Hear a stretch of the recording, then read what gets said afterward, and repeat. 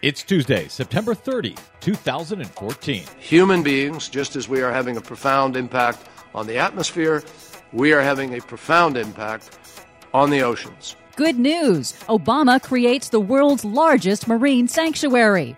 Bad news. Humans have wiped out half of the world's wildlife. Scientists find humans to blame in Australia's hottest year in history. Plus, and so we should not be aligned with such people. They're just literally lying. A major oil company joins Google in breaking up with climate-denying front group. All of that and more straight ahead. From BradBlog.com, I'm Brad Friedman. And I'm Desi Doyen. Stand by for 6 minutes of independent green news, politics, analysis, and snarky comment.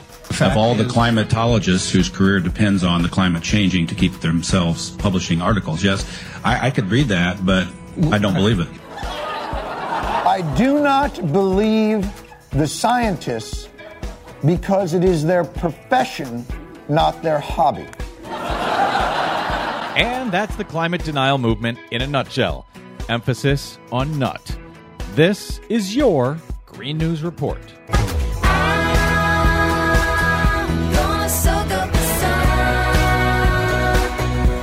Okay, Desi Doyen, you tease us with some good news, and then you hit us in the head with some horrible news, as usual. Yeah, sorry about that, but really, it's the truth. Humans have wiped out half the world's wildlife population since 1970. We are cutting trees faster than they can regrow. We are catching fish faster than they can reproduce.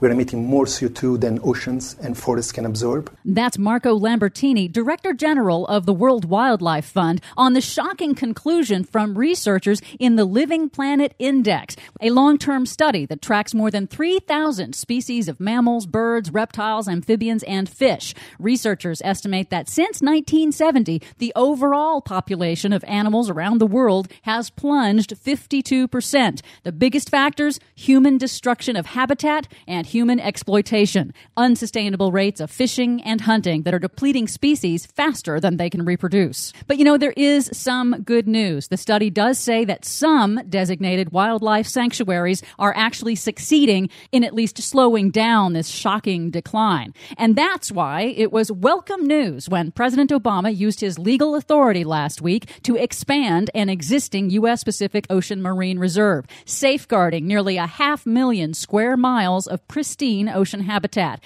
It's now the world's largest fully protected marine reserve in the Pacific, according to Secretary of State John Kerry. And we're talking about an area of ocean that's nearly twice the size of Texas, and that will be protected in perpetuity from commercial fishing and other resource extraction activities like deepwater mining. Well, as much as we've been happy to criticize Barack Obama and John Kerry lately, that is good news indeed. Yeah, and there is some more good news. New studies showing that aggressive fisheries management works if it's enacted in time. Since 2000, new congressional legislation to halt overfishing in U.S. waters has succeeded in restoring 36 U.S. fish populations from the brink of extinction, including California blue whales and Gulf red snapper.